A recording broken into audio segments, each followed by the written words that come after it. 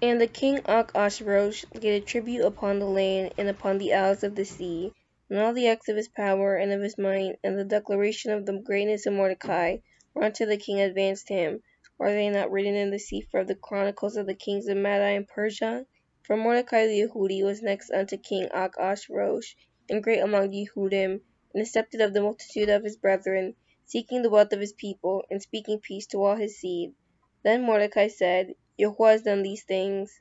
For I remember a dream which I saw concerning these matters, and nothing thereof has failed. A little fountain became a river, and there was light, and the sun, and much water. This river is Ector, whom the king married, and made queen. And the two dragons are I and Haman, and the nations were those that were assembled to destroy the name of the Yahudim.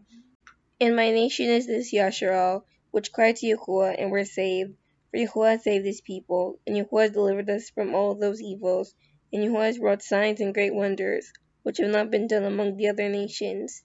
Therefore has he made two lots, one for the people of Yahuwah, and another for all the other nations. And these two lots came at the hour, and time, and day of judgment, before Yahuwah among all nations. So Yahuwah remembered his people, and justified his inheritance. Therefore those days shall be unto them in the month Adar, the 14th and 15th day of the same month, with an assembly, and joy, and with gladness before Yahuwah, according to the generations forever among his people.